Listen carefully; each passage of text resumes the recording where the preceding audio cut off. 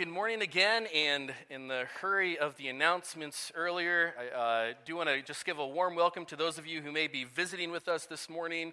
My name is Zach, I'm the senior pastor here, and just want to wish you a warm welcome, and if there's anybody online who is watching maybe for the first time, welcome to you as well. If you have a Bible with you, you can take it and turn to Genesis chapter 42. Genesis chapter 42. We're going through a series in the life of Joseph titled The Purposes of God in the Land of Affliction.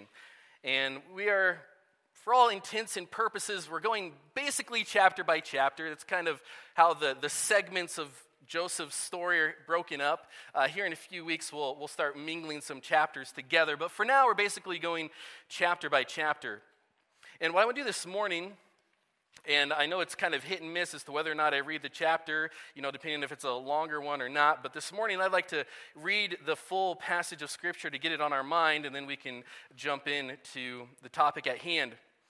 Genesis chapter 42, verse 1, it says, when Jacob learned, and if you remember, so start in verse 56 of the previous chapter, when the famine had spread over all the land, Joseph opened up all the storehouses and sold to the Egyptians, for the famine was severe in the land of Egypt. Moreover, all the earth came to Egypt to Joseph to buy grain, because the famine was severe over all the earth. When Jacob learned that there was grain for sale in Egypt, he said to his sons, why do you look at one another? He said, behold, I've heard that there is grain for sale in Egypt. Go down and buy grain for us there, that we may live and not die. So 10 of Joseph's brothers went down to buy grain in Egypt. But Jacob did not send Benjamin, Joseph's brother, with his brothers, for he feared that harm might happen to him.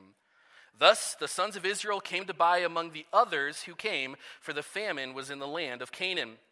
Now Joseph was governor over the land. He was the one who sold to all the people of the land. And Joseph's brothers came and bowed themselves before him with their faces to the ground. Joseph saw his brothers and recognized them, but he treated them like strangers and spoke roughly to them. Where do you come from? He said. They said, from the land of Canaan to buy food.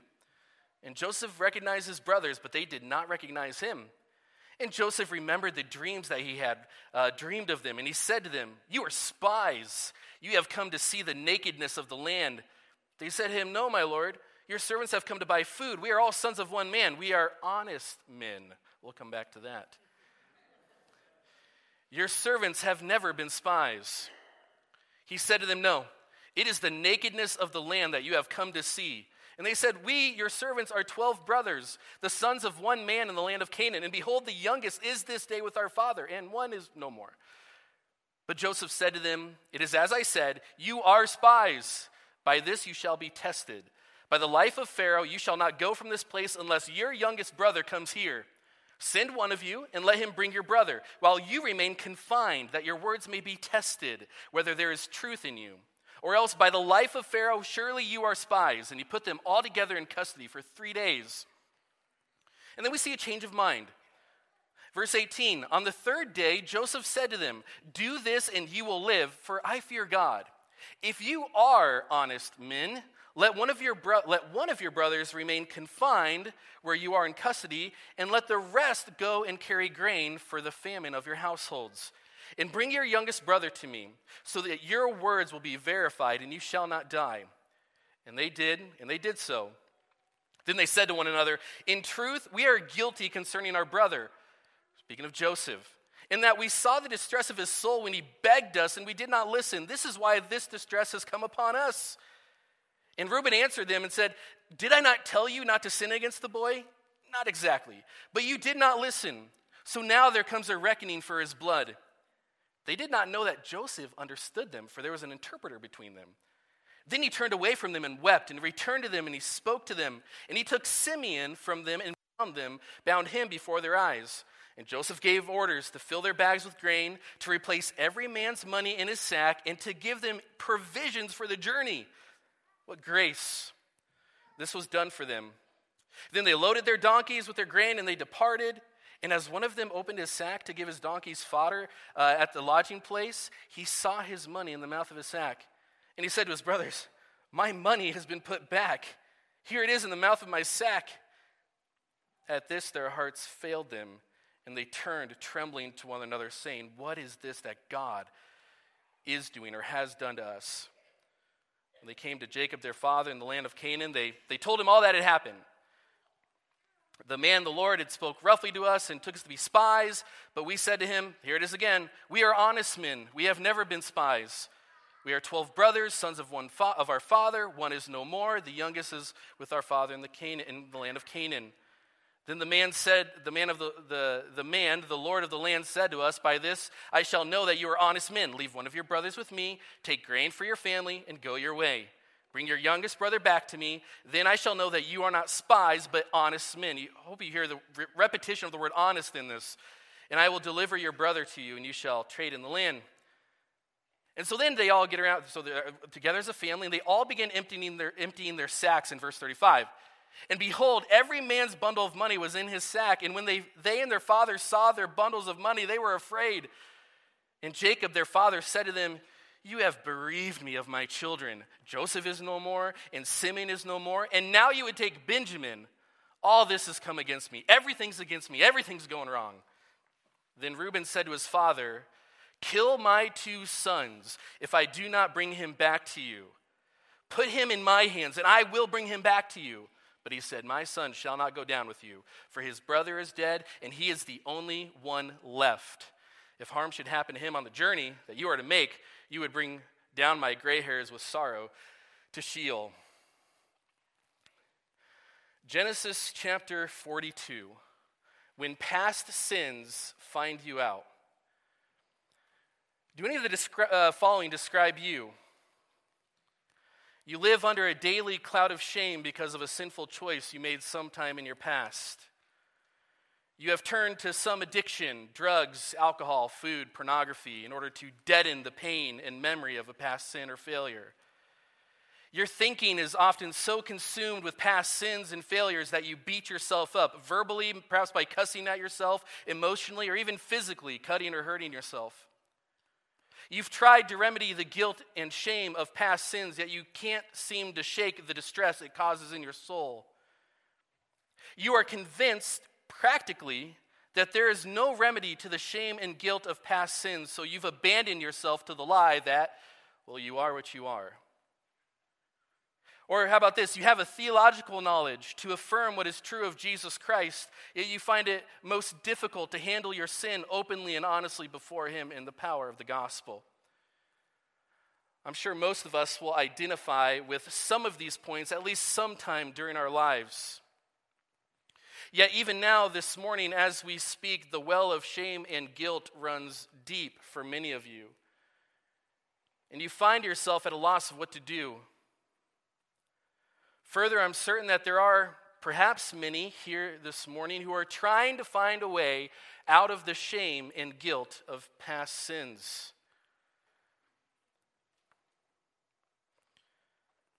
But what about it when that guilt, when that shame meets us right in the face, and we come face to face with the sins of the past, when our sins find us out?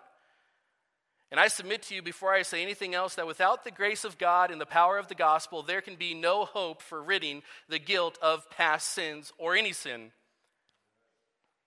By God's grace and in the power of the gospel, we are enabled to come clean with our sin. We own our sin with full confession and repentance. By God's grace and in the power of the gospel, we see sin for what it really is: ugly, self-serving, hell-deserving rebellion against God. By God's grace and in the power of the gospel, we forfeit self-remedies for guilt. We refuse self-atonement and lay a hold of, by faith, the forgiveness found in Jesus Christ. Because here's what we learn in Scripture. The sins we try to hide will often find us out, stress us out, and call us out. The sins we try to hide will often find us out. That's Numbers 32:23. Your sins will find you out. They'll stress you out. Psalm 32, verse 2 through 4, we'll look at that later. He talks about his bones and his moaning and his groaning.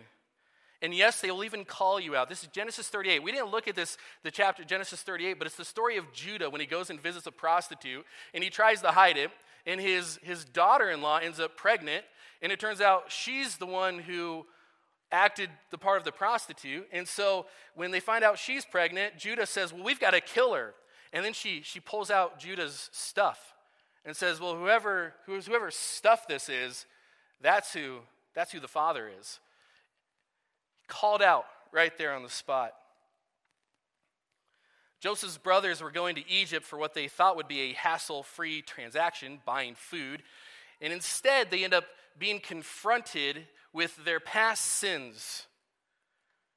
And God would use Joseph to sort of sift the heart of these 10 brothers to show them their guilt, all with the purpose of turning them to him. And so because sin is so destructive, we must deal with it. Because sin is so destructive, we must deal with it openly and honestly in the power of the gospel. And we're going to look today at 3 necessary actions that will help us deal with our sin openly and honestly, especially as we look at the words of the brothers. Number 1, first thing we need to do is we need to see ourselves rightly. We need to see ourselves rightly. Okay? Put it another way is this is verse 11 when we first read this, and many of you chuckled at the statement. And it says, we are sons of one man, we are honest men. We tend to think too highly of ourselves. We tend to misjudge our character and elevate our character beyond sin, higher than our sinful nature, as if sin is beyond us. And when we do that, when we think too highly of ourselves, we will find little reason to be open and honest with sin and about sin. So Joseph's brothers, as we read, they're sitting around just staring at one another, and Jacob somehow learns that there's food in Egypt. And so he says, go buy food in Egypt. Of course, we know that the famine was so severe that they were sitting around because they weren't able to harvest any crops. And so they are told to go down to Egypt because they have food, and they're selling it to anyone who would go and pick it up. This is like history's first curbside pickup for groceries. What's happening in Egypt? Except you'd have to travel multiple days there and back in order to get your food. And so the 10 brothers, the 10 sons of Jacob, begin the journey. And of course, we note that he didn't send Benjamin. Now that Joseph was dead, Benjamin's now the favorite. That's why. Joseph was dead. And so I want to, at the end of verse 5, it's important to note what's going on here, because there's a little clue as to why this situation is so odd that follows.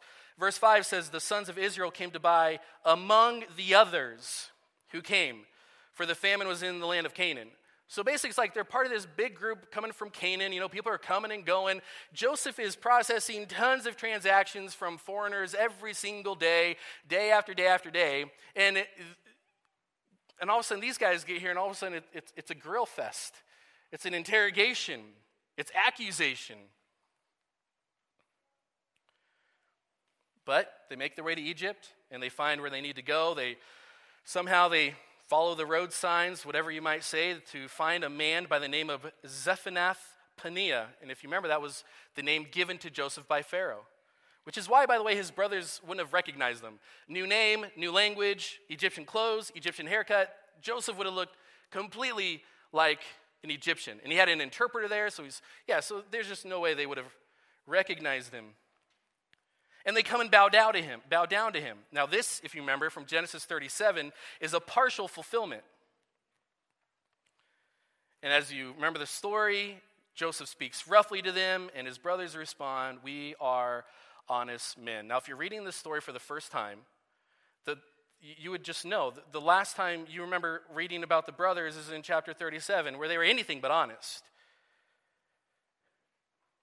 They were given a right description of their business, but a wrong description of their character. And in order for these brothers to be honest men, they would first have to get honest about themselves. And if there truly was a change, Joseph is going to give them the opportunity to prove it. And we're going to see how this whole story unfolds over the next several chapters, all the way through chapter 50. Because it is just an unfolding of hearts being broken and mended, and a story of forgiveness. But we start here. But the brothers reveal something about all of our hearts. We like to hide our sin. And we like to hide our sin and hide the real us. We like to hide behind all the right business. We're doing the right religious business, the right moral business. We're doing the right things. I go to church, so I don't need to be open and honest about my sin. I'm mostly a good person, so I don't need to be open and honest about my sin. We need to think rightly about ourselves. Because we're talking about our pride. Our pride keeps us from being open and honest about our character. Now, have you ever said, I can't believe I did that? Stephen Viers gives this insightful response to us. He says, what we really mean is, I can't believe a wonderful person like me did that. And then he goes on to say, he says, this side of heaven, we will regularly and progressively be exposed to the sinfulness of our own hearts. Instead of being surprised by our weakness, we should be amazed by God's grace. So which one are you? Surprised that your wonderful self would sin? Or amazed that God would shower your heart with grace in light of your sin? Dealing honestly with ourselves and about ourselves removes the poor me sort of pride that often stands in the way of genuine confession and repentance. We must see ourselves rightly. Number two, though, and these you'll find are all connected, we need to see ourselves rightly, but number two, we also need to see our sin rightly. This I get from verse 21 with what the brothers said. Because all this starts happening. They're being accused of being the spies, and now they've got this real tough situation where one of them, it was originally going to be 9 of them, but Joseph changed, and now it's just one of them. One of them has to stay behind. All the others have to go back, and in order for them to keep getting food, they actually have to bring the youngest brother back, which they know Jacob wouldn't go for. And so they immediately, they're in huge distress, and they immediately think, this is all happening because of what we did to Joseph. Verse 21, in truth, we are guilty. That's a great statement. In truth, we are guilty concerning our brother. And notice what do they say? We saw the distress of his soul. This is the first time we get a peek at Joseph in the pit.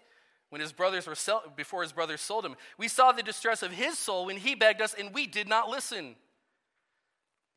Our 17-year-old brother in this pit crying out with tears of torment and fear and anxiety and trauma. And we just sat down and had a meal. And he says, now we're facing all this distress because we distressed him. We have to remember Proverbs 28, verses 13 and 14. This is a good place to put it as we talk about needing to see our sin rightly, because that's what the brothers are starting to do.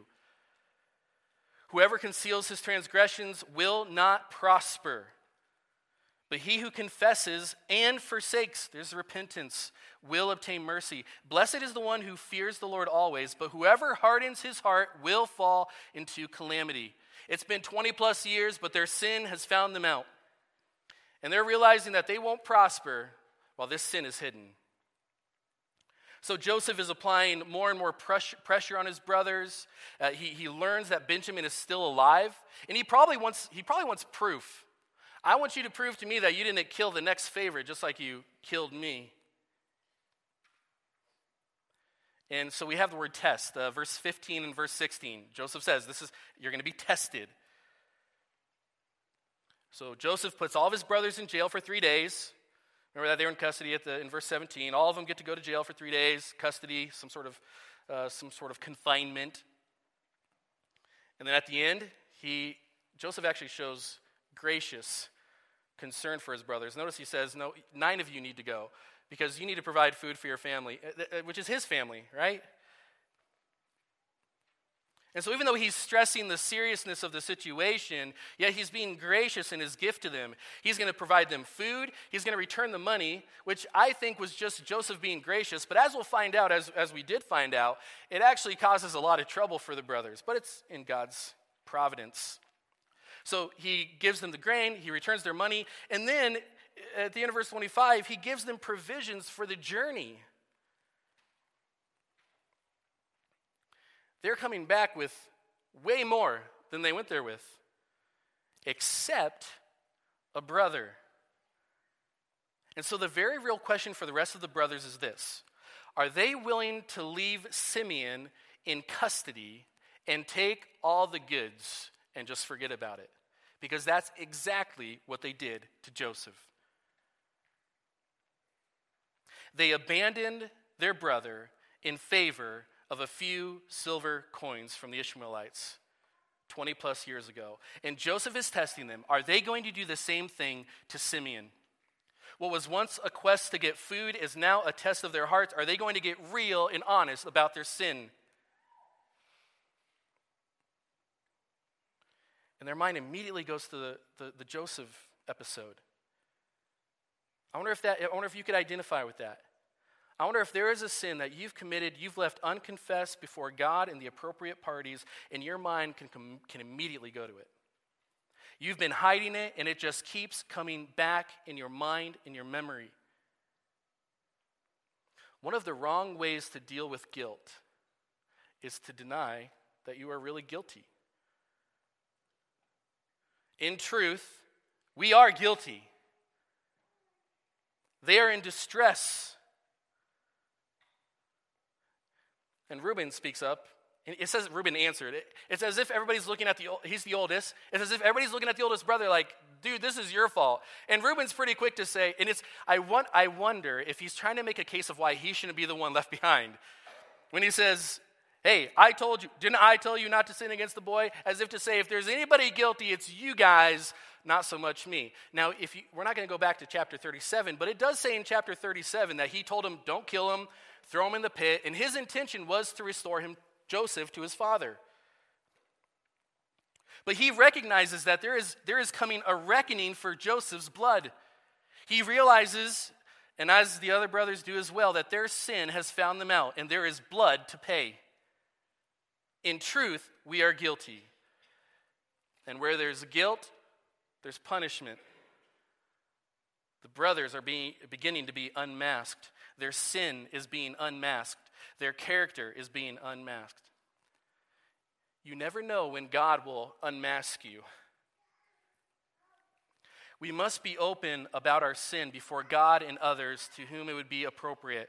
Again, another classic verse talking about something like this is 1 John 1, 9-10. It says, if we confess our sins, if we confess them, we own it.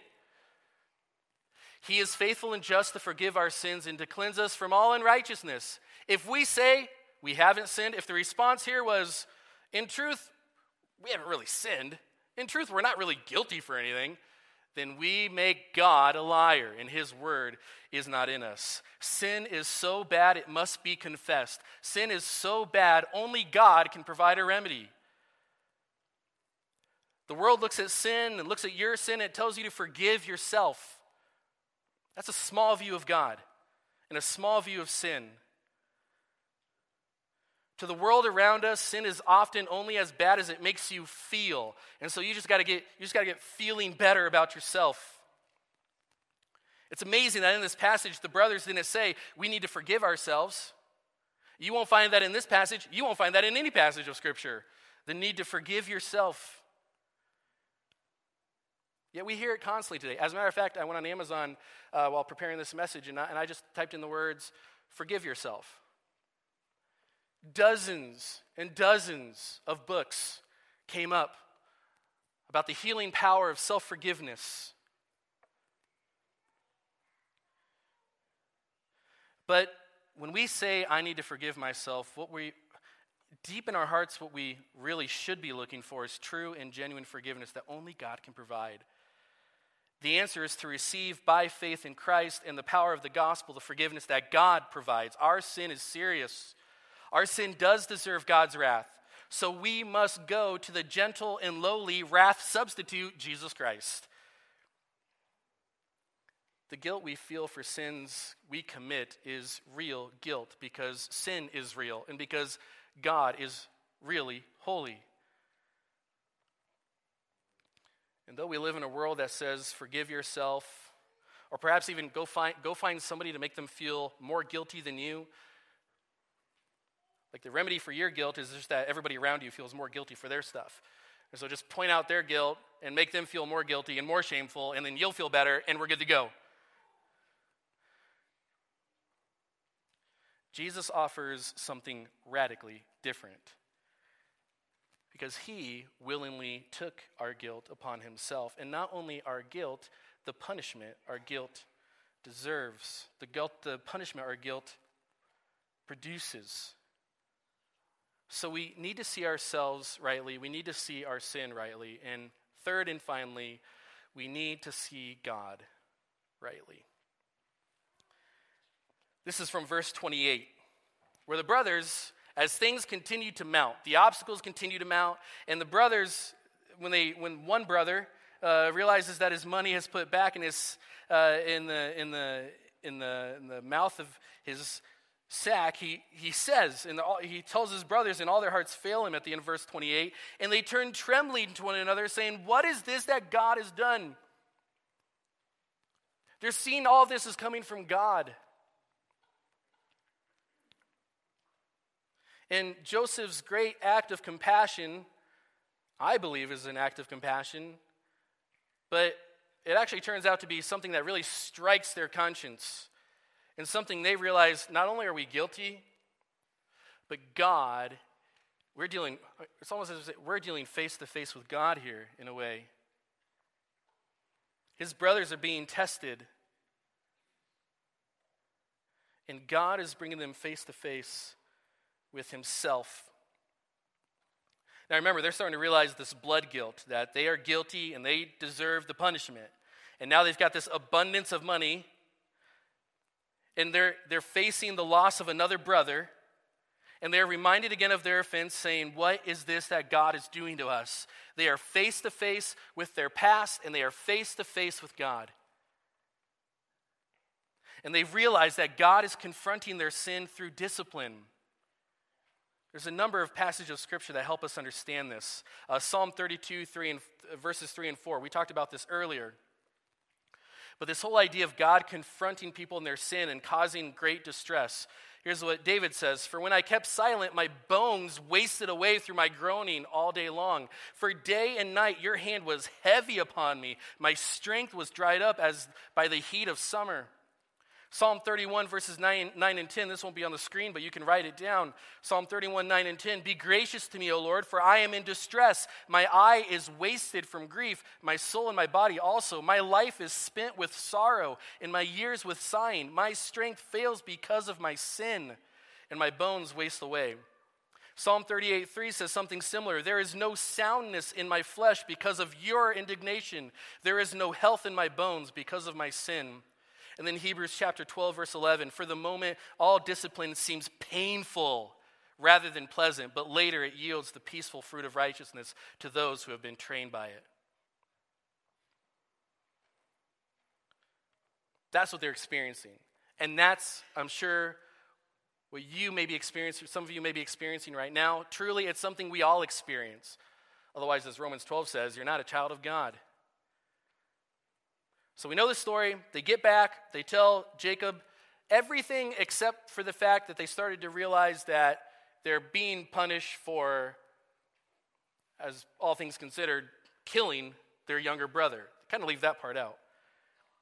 And then Reuben, oldest brother, as, well-meaning as he can be, offers a seemingly courageous yet very unhelpful solution to Jacob, where he says Benjamin should be entrusted to him, and that if anything happened to Jacob, or happened to Benjamin, Jacob could kill Reuben's two sons, as if killing his grandkids would offer any sort of remedy to Jacob at all. I think it seems obvious, at least to me, that Reuben is trying to make up for what happened to Joseph. In chapter 37, Reuben intended to return Joseph to his father. Now he's attempting to do the same. We've got to see God rightly. Some Christians would never think to utter the words, "What is this that God has done to me?" Especially when it comes to God's displeasure of sin. For many, God is a sin-ignoring, me-affirming, holiness-easing God. And that's a God that sounds an awful lot like us. In Psalm 115, we won't go there, but it describes an idol. It's speechless, it can't see anything, can't hear anything, can't do anything. It's motionless.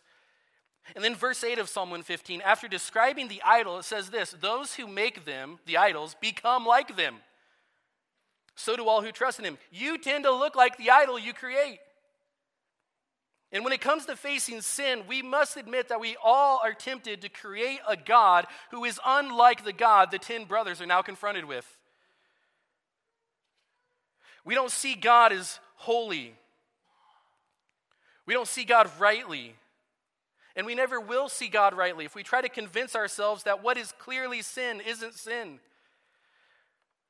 We know we don't see God rightly if our remedy to sin is just to try to be a better person from here on out. We know we don't see God rightly if we compare ourselves to others around us, because as long as there's someone worse than me, then my sin really isn't that bad. Sin is real. Guilt is real. God, though, invites us in Christ to share in his holiness. This story ends leading us into the next chapter of the narrative. Jacob, it's obvious here, was not expecting this sort of drama to come from a simple go and get food and come back. He doesn't know what's going on behind the scenes. He doesn't know what's going on in the heart of those brothers. And this chapter ends with a bit of a cliffhanger. What will Jacob decide to do? How will the chosen people of God, how are they going to be sustained if now, for all intents and purposes, there's no more food? They've got that one trip, but they're not getting any more unless Benjamin goes back. And what happens to the dreams? They've only been partially fulfilled, not fully. Where does the story go from here? And we'll see that in the weeks to come. But like Reuben, who knew that there would be blood to pay for their sin, we also need to look at ourselves, because we also have a death to pay because of our sin. Yet that death can be laid aside, that condemnation can be laid aside, because Jesus has shed his blood on the cross. Our sins can be forgiven because Jesus was slain for us. The iniquities that set us under the condemnation of God can be removed because they were laid upon Jesus. The gospel frees me from hiding in my sin, like Adam and Eve. And it brings me into a relationship with God. And this not only gives me the ability, now that I'm a Christian and we still sin, this not only gives me the ability to deal with my sins openly and honestly, but it gives me the desire to. And you might say, that sounds completely foreign to me. Because all of us would agree that whenever we sin, the last thing we want to do is deal with our sin openly and honestly. But when we realize the gospel, when we realize the grace given to us through Jesus, I won't want to wallow in the muck of sin. I won't want to try to hide my sin, keep people at arm's length, and try to make myself look better than I really am. I won't want to ignore God's discipline when I sin, because there's a place to go with my sin that offers eternal and perfect remedy. And while this doesn't mean I won't suffer consequences because of my sin, this doesn't mean that I won't remember my sin, but it does mean that I can rejoice in God's grace, that I'm a child of his, washed, sanctified, and justified in the name of the Lord Jesus Christ by the power of the Holy Spirit. Sins find us out. Guilt for sin is real.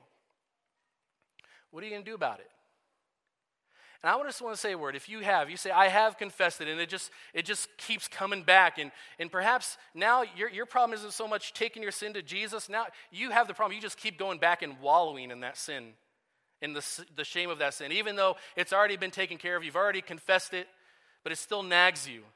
The remedy is the same.